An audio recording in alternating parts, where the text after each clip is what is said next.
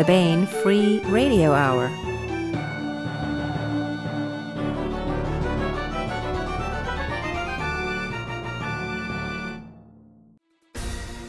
On the podcast, astronaut murderer pleads guilty but totally alienated. All this science I don't understand, he says. It's just my job 5 days a week. So I killed him on Saturday. Man caves in the sky, or man caves in the sky, and hot pumpkin pie. Plus we continue with the complete audiobook serialization of Son of the Black Sword by Larry Correia, all right now.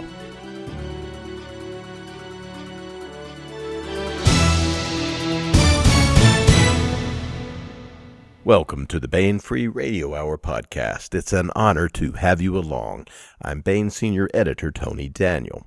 We continue our great roundtable discussion talking about the late great grandmaster of science fiction, Jerry Pournelle. Out now at booksellers is The Best of Jerry Pournelle, edited by John F. Carr. We have with us John F. Carr, and we have two of Jerry Pournelle's sons, Alex Pournelle and Phillip Pournelle. It's a wonderful discussion of Jerry Pournelle's life and work. This is part 2 of a 2-part discussion, by the way. And we continue with the complete audiobook serialization of Larry Correia's great high fantasy novel, Son of the Black Sword. Now here's the news.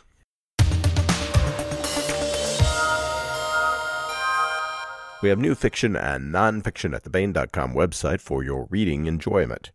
The November free fiction is A Visit to the Galaxy Ballroom, which is a new story in the Liaden universe by Sharon Lee and Steve Miller. It also serves as a bit of an announcement of December's new Liaden universe novel, Accepting the Lance. Dance the night away at the Galaxy Ballroom. Scout Lena Yobingham just spent the last 9 days babysitting Council appointee Administrative Arbiter of Scouts Chola as Barta to Sherbleak. As if that wasn't bad enough, doing so meant missing festival on Liad.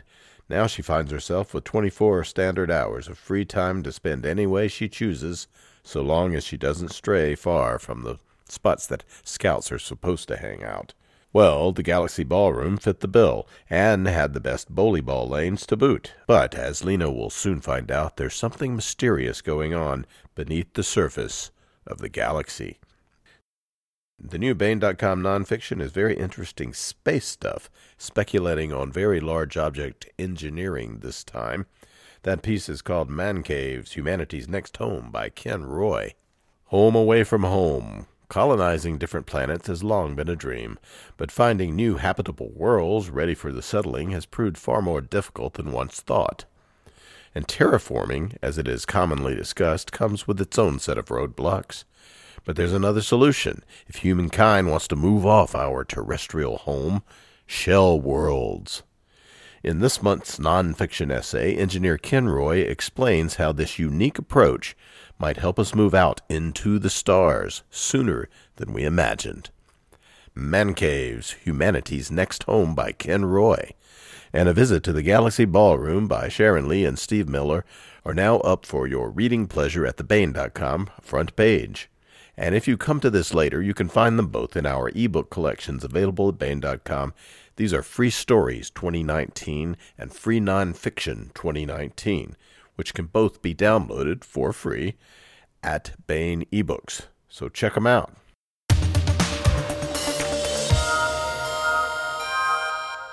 This is part 2 of a 2-part interview. Part 1 is available on last week's podcast.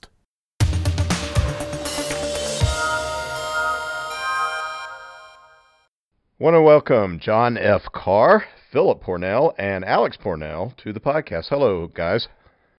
Hi. Howdy. Howdy.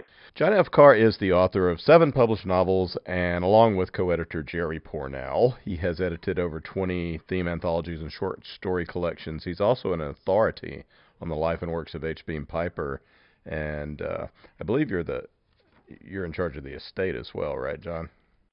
No, I'm not in charge of the estate, but I've got the a website that's we call it the H. Beam Piper Memorial website that talks about Beam, and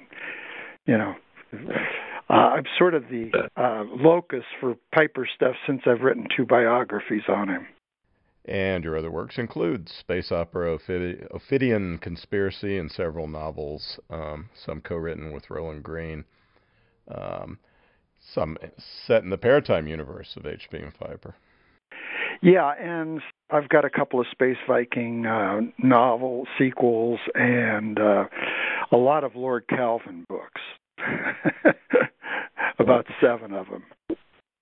And you are also the editor. You're well known for working with Dr. Jerry Pournelle, which is what we'll be talking about, of course. And you're the editor of this great new anthology that we have out, collection. Well, let me go on. Phillip Pournelle was a Navy surface warfare officer, a military advisor to the Department of Defense's Office of Net Assessment. I think ONA is defense, right? For several years. And he now works as a consultant as director for wargaming and analysis for long-term strategies. Is that the name of the company, Phil? Yes, the Long-Term Strategy Group. It's here in D.C., and we provide analysis on long-term strategies, looking out 20, 30 years in the future. And that's after 26 years serving in the Navy. Phil is the son of Jerry Pournelle, and we also have Alex Pournelle, who is IT project manager. He's consultant now, and he assisted Jerry Pournelle for many years writing that column for Byte that we all knew and loved. Out now at booksellers everywhere is The Best of Jerry Pournelle, The Collected Tales of Science Fiction Legend, edited by John F. Carr. And I thought we could talk about the collection and also just talk about Dr. Pournelle a little bit, since y'all are the most qualified collection of people in the world to talk about this. So,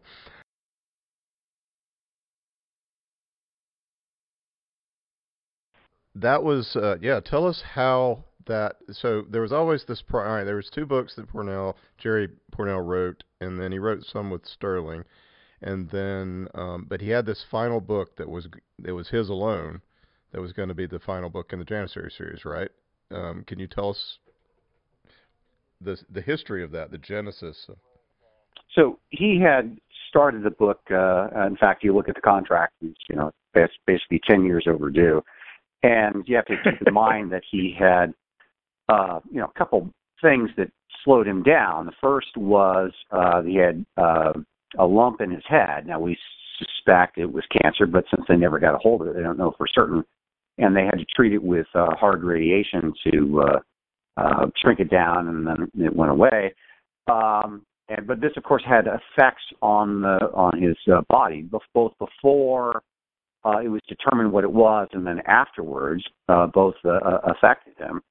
And the hard radiation really slowed him down, but that meant that he was merely human at this point, because as John alluded to, he was just vociferous and voluminous. I mean, just what he could produce was just amazing. But now he was merely human, so that slowed him down in that regard. And then, of course, later he had the stroke, and that had also slowed him down. But even then, he had the book about 80% complete. And when we say 80% complete, it was still a very big book, and a lot of notes. And then, of course, he went to Dragon Con and had a great time, and came home and said, I'm feeling a little under the weather, so I'm going to go take a nap. And he unfortunately didn't wake up, but of course, that is the way to go, so to speak. Have a great time with your friends, and then fall asleep in your own bed. So the book was about 80% done, and quite a bit of notes, and it needed to be finished. So I started reading through it and seeing where his notes and the arc of the story went, and then talked to Tony at Bain Books, and she brought in David Weber to help finish the story out. So I did an initial draft of the story and completion, and using Dad's notes, I, of course, wrote to get to a particular point that he had in his notes, and the darn thing was longer than the other 3 books combined. So Tony quite rightly said, you need to kind of stop here, and so I did. Rolled it back to a particular very important battle scene, and then David stepped in there and worked on it, and then we received what he had done with it, and I was just like, wow, this is. I think I got it to be a pretty darn good book, but David certainly helped just bring it over the top, and I think it's going to be a great story, and it will be published in June. Yeah. The name of the book is Mamelukes. Go ahead. Yeah, I want to interject a little bit because somewhere along the line I had talked to Phil, and he sent me the final, or one of the final manuscripts, which included most of what Jerry had written and a lot of what Phil had added on. And I'm going to tell you, Phil, you impressed the hell out of me. There were parts I couldn't tell where your dad stopped and you started. And, I've known Phil most of his life. I published his first story in one of the War World novels, and I've watched him grow up from a boy to a very impressive young man, and now I guess an older man. I mean, not to date myself too badly. And I'm telling you, Phil, you did a great job with your draft, and I'm not only looking forward to seeing the final book, but I'm looking forward to seeing further adventures because I think the book is in wonderful hands, and I don't think anybody is going to be anything other than absolutely entertained by what they read. That's going to be our big summer offering that we expect to be our summer blockbuster, which will be out in June. And it's got a beautiful cover. It's going to be great. And definitely want to talk more about that when it comes out, by the way, on the podcast. So let me, since you're talking about the working on stuff your dad did, both of you Pournelle sons, and you're mentioning he slowed down to be a normal. What is it like to be raised by this polymath genius sort of fellow, who is also really socially adept in a certain way and bringing people together, and it's like a whirlwind that was your father.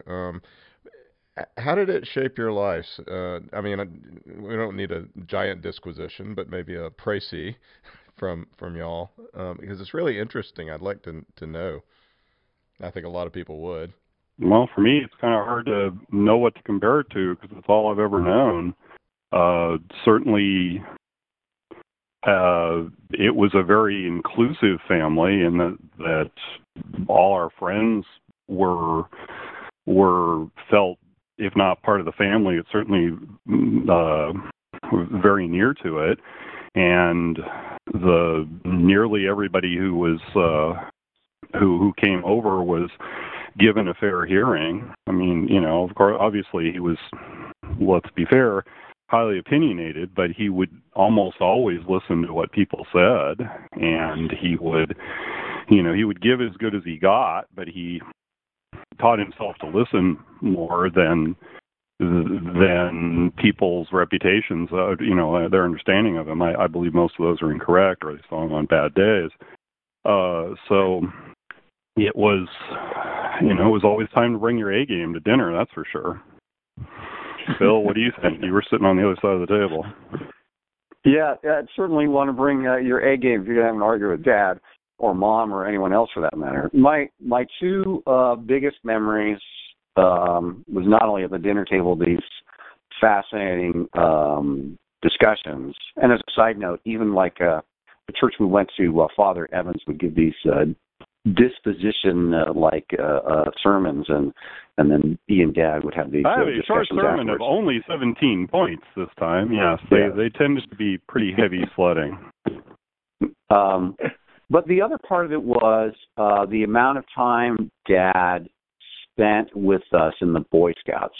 Dad became the hike master for our scout troop and would prepare us for these long-term backpacking trips in the Sierra Madres and other places.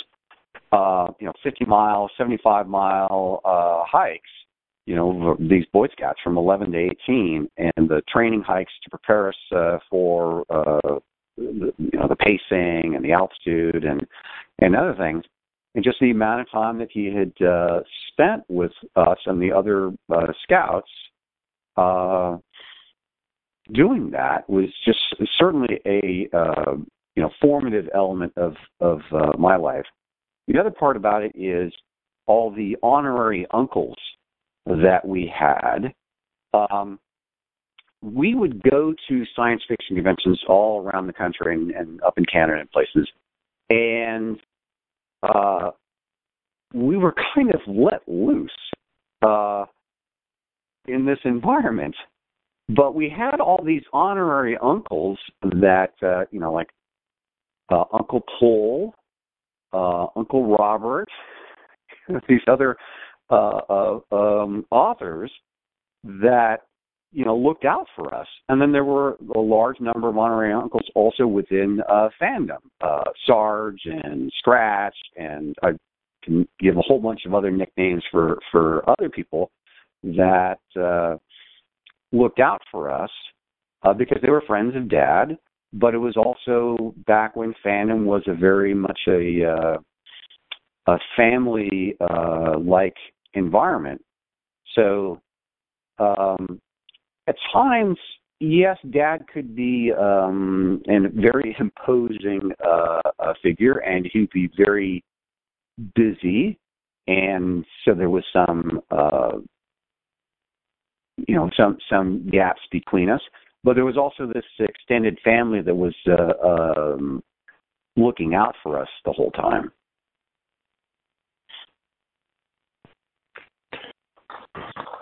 Cool. And that certainly extended to both the science fiction community and, for that matter, the science journalism and for that matter, the computer science, computer journalism, let's be more accurate, world. One of the stories that one of the privileges I had was during the Viking missions. I was Dad's sidekick up at JPL back when that meant that you were, pushing among the national news because science was big, even unmanned science.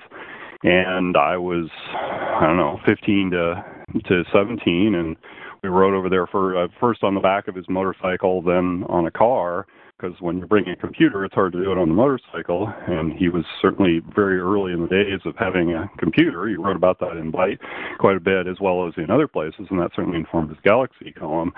And in that sense, he was part of yet a different community. He was part of the science journalism community, which was essentially, there's a lead through from that to AAAS, as John talked about earlier, but is essentially yet a different community that he was perfectly at home in. And that ability to figure out how to fit in there are many others that we could mention. Communities certainly helped inform my life, that he would make a conscious decision. I realize now, I didn't see it at the time. It just, looked like that's what he did, to fit in and ingratiate yourself, to hear what others have to say and to learn from them.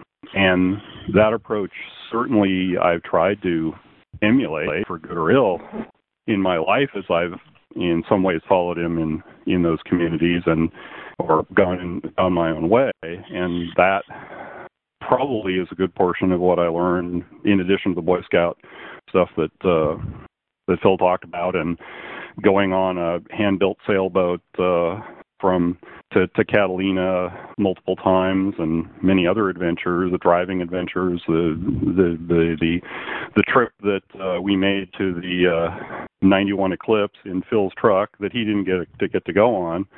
Things like that were adventures endlessly throughout our lives. We didn't think about them being adventures. It was just what you did, and that excitement at doing it, but not excitement that it was different, if you will, help shape me to who I am. Right. And that Well, reminds like me of those Voyager encounters. That yes, go ahead.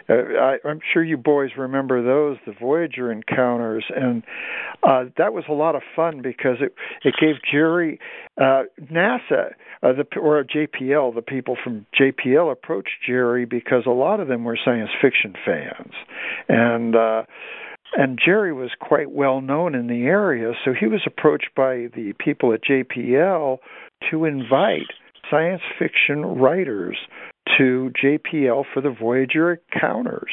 And I got involved because Jerry didn't have time to do the actual invitation, so he said, John, here's who I want to come, and if you can think of anybody, throw them in. And we would invite Robert Heinlein, local people like Robert Bloch and Harlan Ellison, Poole Anderson, Gordy Dixon, Mac Reynolds, all these. Jack Williamson. Jack Williamson, yes, the cream of the crop of the science fiction. And we would all invite them to these JPL encounters. And by God, most of them would show up. And I was kind of in charge of making sure that they would all have places to stay and knew what was going on and keep them in touch with the events. And then Jerry would throw a big party, and he'd have them all over at Chaos Manor, and we'd all get a chance to mingle. And I'll tell you, I met almost everybody you could think about in those days, from Harlan Ellison to Norman Spinrad and Jack Williamson, and just about everybody would show up for those because they were the highlight of the year. I mean, because you would get to go to JPL, we would get to go with the press. And we were there when those images were being transmitted right there at Von Karman Center. And let me tell you, it's pretty exciting because they didn't have the memory we have today. So only about 1 out of every 4 or 5 of those were actually preserved at that point in time. So a lot of those pictures we were seeing as they were flying by Jupiter and Saturn were gone. I mean, you had to be there to see them, and there were scientists walking around commenting on this stuff and saying, "Oh, look at that feature," and they're surrounded by science fiction writers, and then they're talking to the science fiction writers. Well, what do you guys think of this? And I mean, it was fascinating. It was absolutely unprecedented, and only Jerry could have pulled it off. I mean, nobody else had the credentials in the science community as well as the science fiction community to merge those two groups together like that and bring it off as 4 or 5 times as a total success. Those are some of the highlights of my life. I'll never forget some of the people I met. I mean, sitting down and talking to Ted Sturgeon at the cafeteria at Von Karman Center and meeting his wife Jane and then having, Spinrad show up and go, "Oh, hi Ted," and didn't even know these guys knew each other that well. And it turns out they were good friends, and it was just a lot of fun. It was a very special and unique time, and it won't ever happen again. That is so cool to hear about. Well, let me ask y'all all an impossible question of each of you probably, which is, let's talk about Jerry Pournelle's writing a little. What of his writing is either your favorite or something that is incredibly memorable, you think is incredibly influential, something that is just, special to you? A book or a story or even a nonfiction piece? Well, I mean, for me, it would have to be the Mercenary series because when I read the original the Falkenbergs, right? And when I read the Mercenary, which is originally appeared in Analog, and I was a subscriber in the early 70s, and this is before I met Jerry, and the reality he presented in that book and the hard choices that John Christian Falkenberg had to make just came alive to me. I mean, it was like I was there. I really enjoyed that, and that became probably my favorite series of his, although I must say Janissaries is a close second.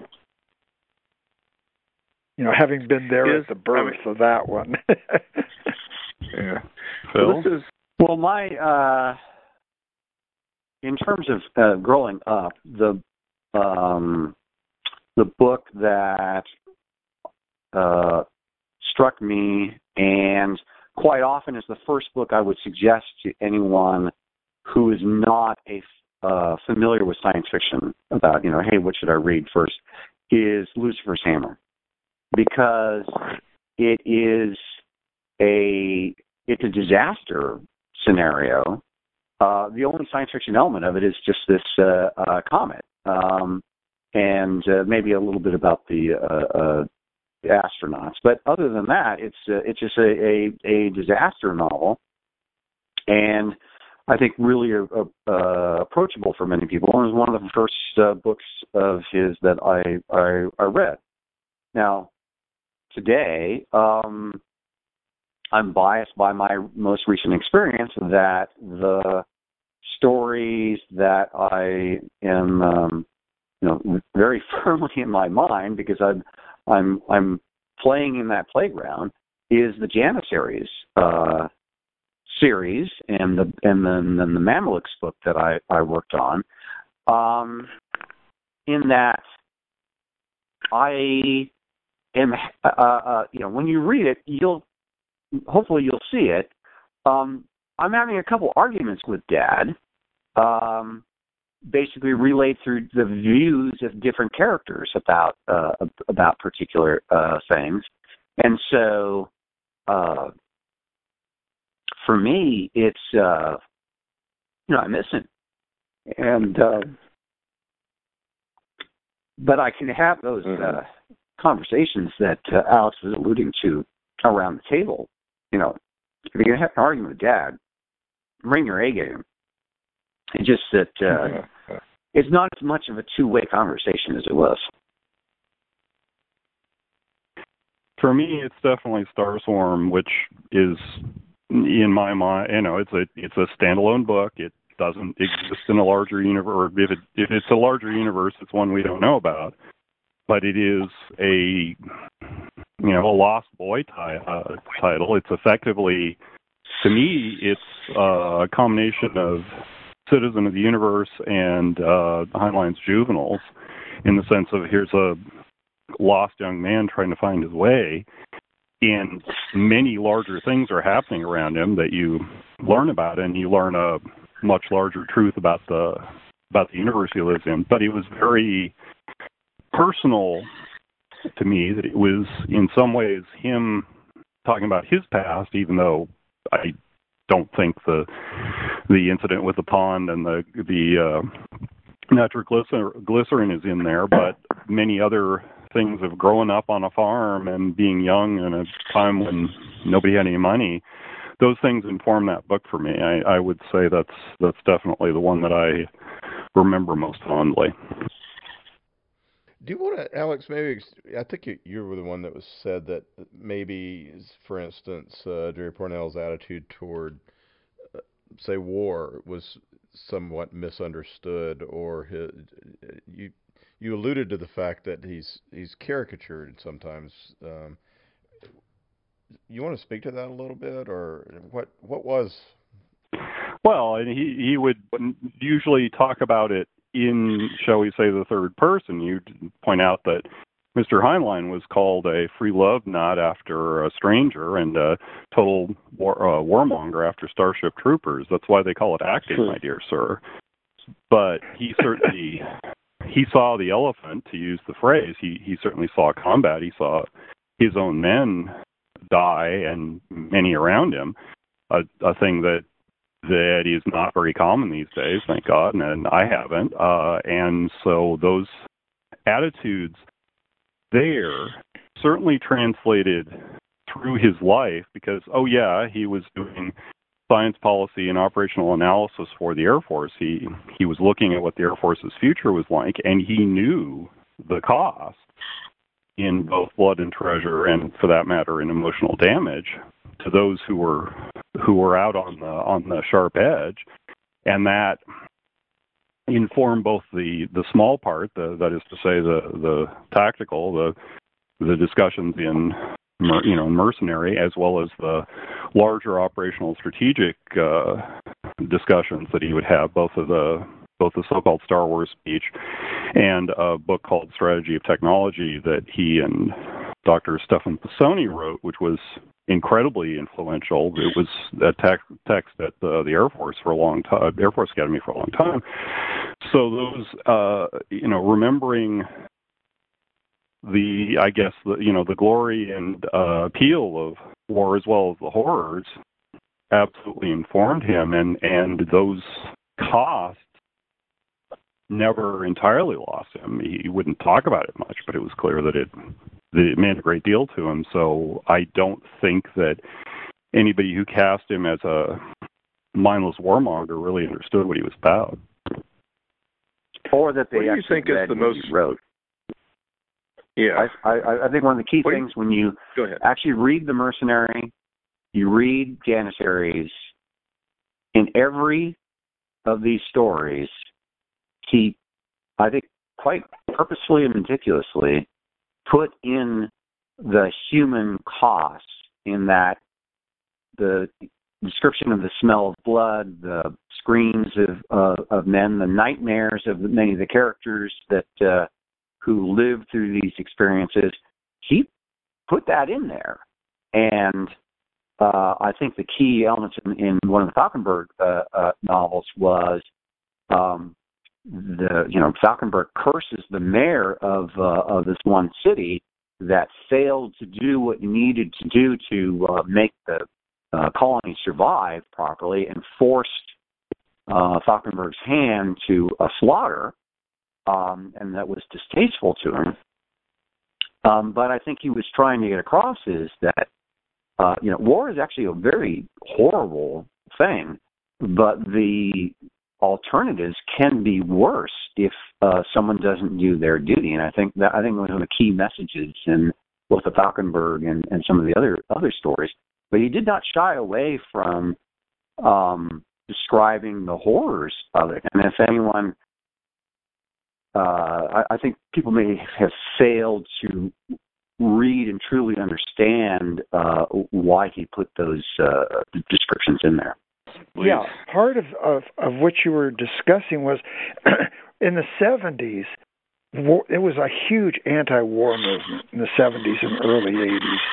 And a lot of it was almost an irrational response to Vietnam and our entanglement there, not realizing that Vietnam was just one little side affair in the Cold War. And it was the one that was taking place at that point in time, and unfortunately, that strategic element was never really pointed out in the press and made obvious to people. Whereas Jerry thanks to the strategy of technology, had a very good understanding of tactics. So when we started writing There Will Be War, we had a tremendous backlash. Number one, the title, There Will Be War. Well, guess who invented that title? It was Jim Bain, because he had done a couple of books at Ace just before he left with Reginald Bruntner called The Future at War. They did 3 volumes, and they were very successful, which surprised everybody, including Jim. So when Jim left Ace Books to become the editorial chief under Tom Doherty at Tor Books, he had to leave behind everything he'd done up to that time, including the Janissaries books, which always galled him. And so he called up Jerry, and they got into one of their famous 3-hour conversations. And he said, "Jerry, we got to have another war series, because I know you could do as good as Bretner, if not a hell of a lot better, because Bretner was never really an officer in the U.S. Army." And Jerry said, okay, that sounds like a good idea. And what do you want to call it? And he goes, we'll call it There Will Be War. And Jerry, I could hear him hooting up there, and I didn't know what was going on. About an hour later, he comes down to talk to me, and he goes, well, John, it looks like we're going to do a new anthology series for Baen. And I go, oh, great, because this was the fun part of my job, helping Jerry put these books together. And I said, what's it called, Jerry? And he goes, There Will Be War. I just went, oh, my God, that's going to rattle everybody's chains. And he goes, I think that's the idea, John, but it's Jim's idea, and he's the marketing genius, so hell, we'll just put them out. And we put together 9 volumes, and some of them went into multiple printings, and all of them made money. And we actually helped create the whole military genre at that point, because of the anti-war backlash, nobody was really publishing it in most of the other more, quote, liberal SF lines. So that was kind of another fun project where Jerry and Jim brainstormed up something that even got a counter anthology published by Harry Harrison called There Will Be Peace or some silly thing, and it only came to 1 volume. Yeah. And we got a pretty good laugh out of that. I'm sitting here looking, my office is back here among the old mass market archives, and I'm looking at all of them right now that we have back here. So they're great. It's a great series. Maybe to close it out, and we could add anything else that y'all think of. What is the most prescient thing that each of y'all think of that maybe science fiction idea, possibly just a idea, of course they come together, that Jerry Pournelle came up with that maybe even hasn't been considered to the point that it's going to affect the future in more ways than we even think of now, and anything else you want to add? Well, I'll Alex, go first.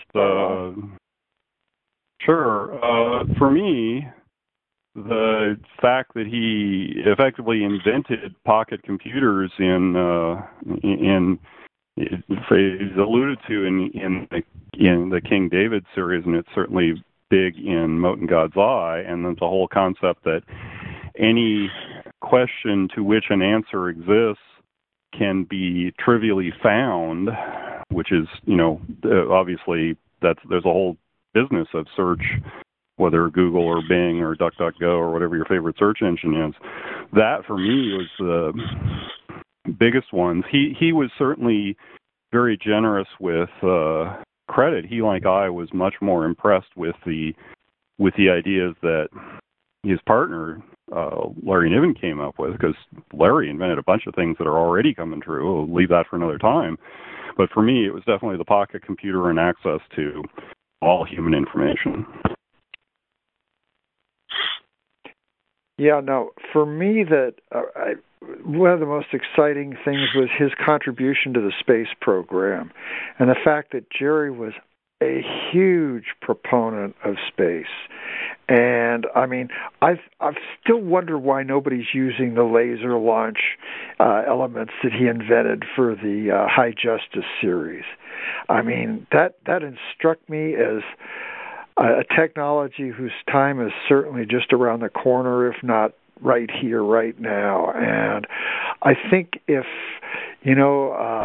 think maybe someday there'll be a space colony, and I think if they called it Jerry Pournelle, that would be the best thing that ever happened to him.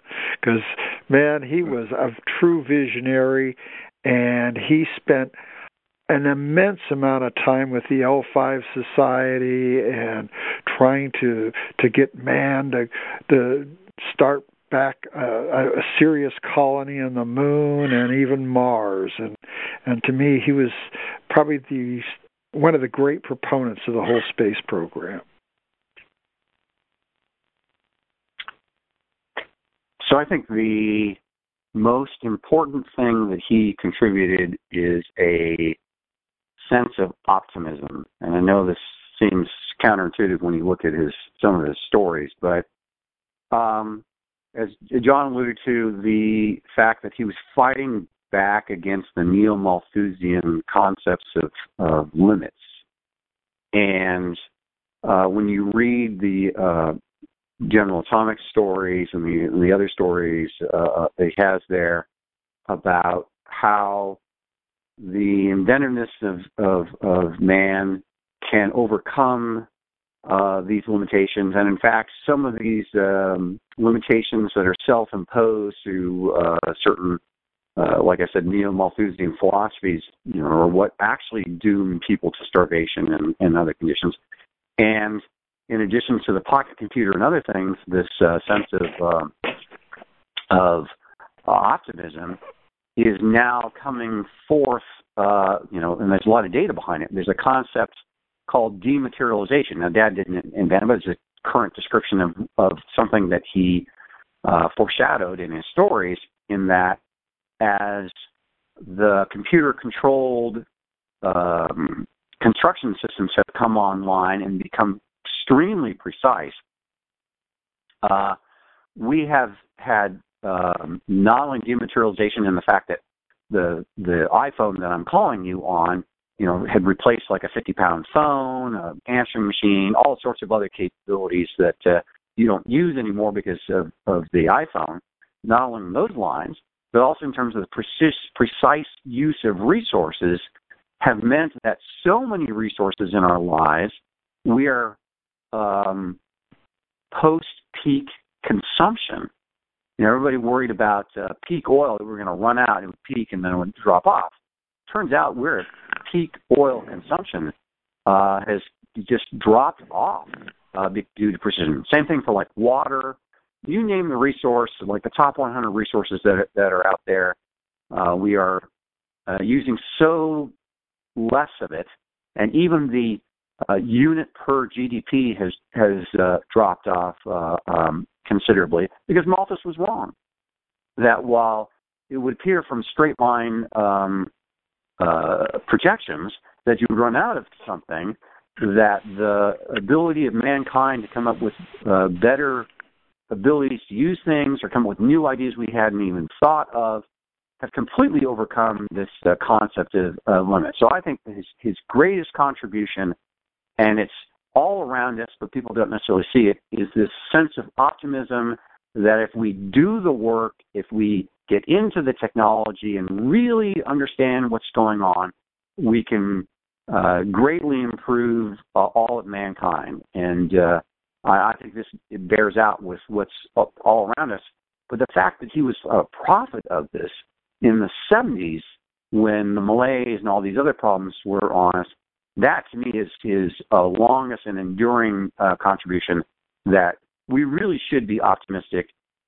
Mankind can overcome almost every barrier except perhaps human nature itself. Yep. Or, to put it very succinctly, despair is a sin. Yes.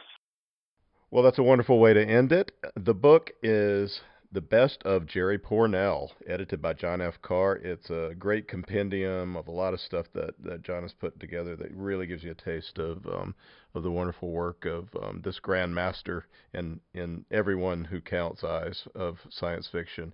And I would like to say it is on the national bestseller list right now. I just saw the book scan report. It looks good. So onward and upward. So I want to thank John F. Carr, Phillip Pournelle, and Alex Pournelle for talking with us today about Jerry Pournelle and his work. Thank you guys so much. All right. Thank you. Thank you for having us.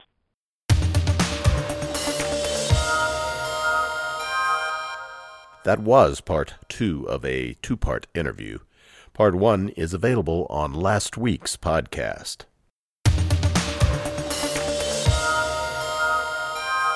Now we continue with the complete audiobook serialization of Son of the Black Sword by Larry Correia, Book 1 in the Saga of the Forgotten Warrior. After the War of the Gods, the demons were cast out and fell to the world. Mankind was nearly eradicated by the seemingly unstoppable beasts, until the gods sent the great hero Ram Rowan to save them. He united the tribes, gave them magic, and drove the demons into the sea. But as centuries passed, the descendants of the great hero grew in number and power. They became tyrannical and cruel, and their religion nothing but an excuse for greed. The people rose up, and the surviving royalty and their priests were made casteless, condemned to live as untouchables. The age of law had begun. Ashok Vidal has been chosen by a powerful ancient weapon to be its bearer.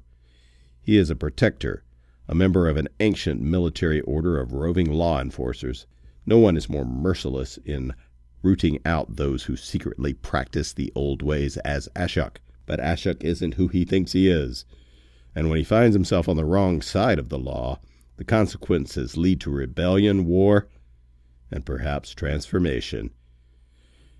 Now here is the latest entry in Larry Correia's Son of the Black Sword. Chapter 45. Judging from the incredible racket, Ashok had certainly made himself known. Even though they were only fighting against one man, it sounded to Keita like a mighty battle was being waged. A never-ending stream of horsemen had thundered past the inn, yelling their battle cries, but Keita really doubted the Somsak knew what they were getting into. He had once seen a protector single-handedly crush a rebellion, and that one hadn't been armed with an ancestor blade. "Now's our chance," Keita said as he led his stolen horse from the barn. They wouldn't mount up until they were out of town. The ground was still too slick, and the sun hadn't melted much of the ice yet. The horses would have a hard enough time not falling down even without riders on their backs, so better to save them for later, when they'd have to run for their lives across the hills. After Ashok was dead, and the Somsak could afford to turn their attention elsewhere. Keita silently cursed himself as a coward, but what did the Forgotten expect him to do? The gods hadn't made him strong. What little magic he'd learned was as pathetic as his martial skills, and he had no black steel to call on anyway. His faith was weak. Keita was a bookkeeper. He was a glorified scribe for a prophet without faith. What would you have me do? "Come on, you damn stupid thing!" Thera was tugging on the reins, but her horse wasn't cooperating. All of the crashing, banging, and screaming throughout the town had terrified the poor animal. She smacked it to let it know she meant business. It tried to bite her, so she punched it in the snout. "I'm not going to get caught over the likes of you!" "Shh!" Keita saw movement on the other side of the inn. Not all of the Somsak had moved on yet. A few were more interested in terrorizing the locals and stealing their valuables than in seeking glory for their name against the legendary Black Heart. Soon enough, those moved on and the road was clear. Thera's horse began cooperating when it realized she was leading it in the direction away from the scary sounds. They started down the road. Luckily, it wasn't too steep, otherwise they might have slid all the way to the bottom of the mountain. It was terribly cold, but Keita was so flushed with fear that sweat was pouring down his face. They took one of the narrow paths through the tall rocks. With such a battle raging, all the Somsak would be distracted, so this was their best chance. The way back to the trade road appeared to be clear. Ashok has wanted to die all along. Who am I to try and stop him? Keita thought bitterly. So much for him being our general. Can't lead much after you've been hacked to pieces. Thera kept her voice down. She was trying to sound tough, but Keita could tell she was moved by Ashok's sacrifice. Despite her callous act, she cared far more for others than she let on. Ashok might not realize it yet, but I think I know why he saved those kids. It was probably best not to talk at all, but that was easier said than done when they'd just abandoned someone. What do you mean? The old Ashok, the one they built made out of lies and law, is starting to crumble. He's starting to see for himself, to be what he's really supposed to be, or maybe I've been right all along and your Forgotten is full of it. Or maybe I'm a coward who lacks the faith to do what must be done. Don't talk like that. If anyone shouldn't talk like that, it's you. Fine. You're the keeper. Thera threw her hands up in frustration. You're the one who's supposed to know what the words mean. You're the one who's supposed to testify and all that nonsense." "That's right. I am." He'd always been a dreamer, but those dreams kept on getting crushed. For his dream to succeed, for his people to be free, someone had to be willing to make the ultimate sacrifice. "Keita, what's wrong?" He hadn't even realized he'd stopped walking. "Grant me courage," he prayed. "I have to go back for Ashok." "Are you mad? You're no warrior." "No." Keita understood exactly what he had to do. "I'm the Keeper of Names." "So that means you need to die for no reason?" "I don't believe in your gods, but I do believe in your goals. So you picked the wrong man to be your general. So what? You'll find another. You'll make it work just like you always do." She tugged on her horse, and this time it was smart enough not to trifle with her. "Now shut up and keep walking." But Keita couldn't move. Thera deserved to know the truth. "I lied to you about last night's revelation from the voice. There was more." He reached into his coat and pulled out the transcript. She snatched it from him. "Where'd you get off hiding that from me?" Thera read. "Here the path is set. Let my general begin his war. The world must remember what has been forgotten. My faithful servant will be sacrificed, a martyr. The testimony sealed in blood." She frowned. "I hate the voice." "I'm sorry. I was trying to protect you. Don't you see, Thera? We're the servants. Me, you, and Ashok. One of us is supposed to die here today. It can't be you or Ashok. You're both too important to the work. It has to be me. I've got to go back." Thera was staring at the paper. She looked like she was about to be ill. "You're certain this is exactly what the voice said?" "I'm positive. There are no mistakes." "And you just decided that one of us is supposed to die, and that's why you didn't try to stop Ashok? How is that your decision to make?" "I was scared, and he volunteered." "And you think the gods would describe him as faithful?" "It has to be me," Keita said. The gods would choose a new Keeper of Names, but there was no one else like Ashok. Keita had to be prepared to die for his beliefs, like Ratul before him. "I'm going back." Thera stared at him as she realized their long journey together was coming to an end. She was a fighter, and so her first inclination would be to fight him over it, but there was no time. She didn't even dare raise her voice too much. "You're a stubborn fool." She shoved the paper roughly back at Keita. "If this message is so damned important, Keeper, make sure it ends up in your book with the rest of your gods' nonsense. I'm getting out of here." Thera stomped off, heading further down the hill. She might be furious at him now, but he was glad to see her leave. Thera had to escape. She was the most important of them all. Someday she would understand and believe. "May the Forgotten watch over you and keep you safe," Keita whispered as he prepared to go willingly to his death. But Thera reached the edge of the bluff and stopped. Below her would be the bridge and path back to the trade road. He was unsure why she paused. Keita could barely hear her as she muttered a long string of curses against Keita, his ancestors, and his god. Then Thera pulled on her horse and turned the reluctant animal back toward the village. She began walking uphill. "I'm going back too," she snapped as she passed him. "What? Why?" He watched her, incredulous, as she struggled up the icy slope toward where hundreds of blood-crazed Somsak were rampaging. "I'm the one that should be martyred. You need to stay alive." "I know that," Thera snarled. "I'm going back because the damned bridge washed out during the night. The river's too full, fast, and filled with ice chunks to cross. Feel free to stand here in the open until some tattoo-faced maniac puts an arrow in you. I intend to find another way out of this canyon."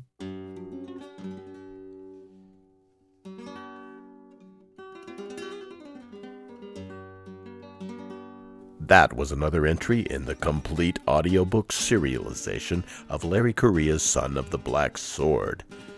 And that's it for the podcast. Thanks to Audible.com and to podcast theme composer Ruth Judkowitz. And a substance slipperier than greased banana pills for use in gliding down that highway of life in high gear. Plus, thanks, praise, and gratitude to Phillip Pournelle, Alex Pournelle, and John F. Carr, editor of The Best of Jerry Pournelle.